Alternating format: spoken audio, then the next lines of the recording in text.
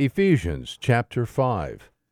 Therefore be imitators of God as beloved children, and walk in love, just as Christ also loved you, and gave himself up for us, an offering and a sacrifice to God, as a fragrant aroma. But do not let immorality or any impurity or greed even be named among you, as is proper among saints. And there must be no filthiness and silly talk, or coarse jesting, which are not fitting, but rather giving of thanks.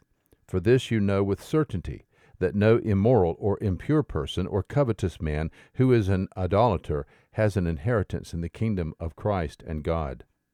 Let no one deceive you with empty words, for because of these things the wrath of God comes upon the sons of disobedience. Therefore, do not be partakers with them.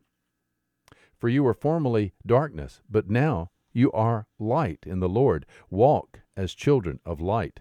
For the fruit of the light consists in all goodness and righteousness and truth, trying to learn what is pleasing to the Lord. And do not participate in the unfruitful deeds of darkness, but instead even expose them. For it is disgraceful even to speak of the things which are done by them in secret. But all things become visible when they are exposed by the light, for everything that becomes visible is light. For this reason it says, Awake, sleeper, and arise from the dead, and Christ will shine on you.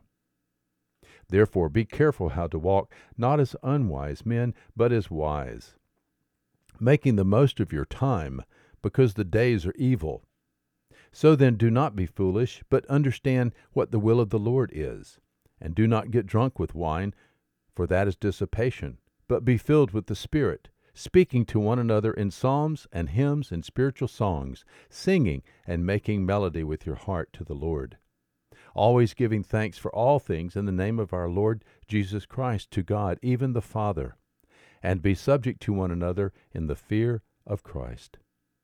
Wives, be subject to your own husbands as to the Lord. For the husband is the head of the wife, as Christ also is the head of the church, he himself being the Savior of the body. But as the church is subject to Christ, so also the wives ought to be to their husbands in everything. Husbands, love your wives, just as Christ also loved the church, and gave himself up for her, that he might sanctify her, having cleansed her by the washing of water with the word, that he might present to himself the church in all her glory, having no spot or wrinkle or any such thing, but that she should be holy and blameless. So husbands ought also to love their own wives as their own bodies. He who loves his own wife loves himself.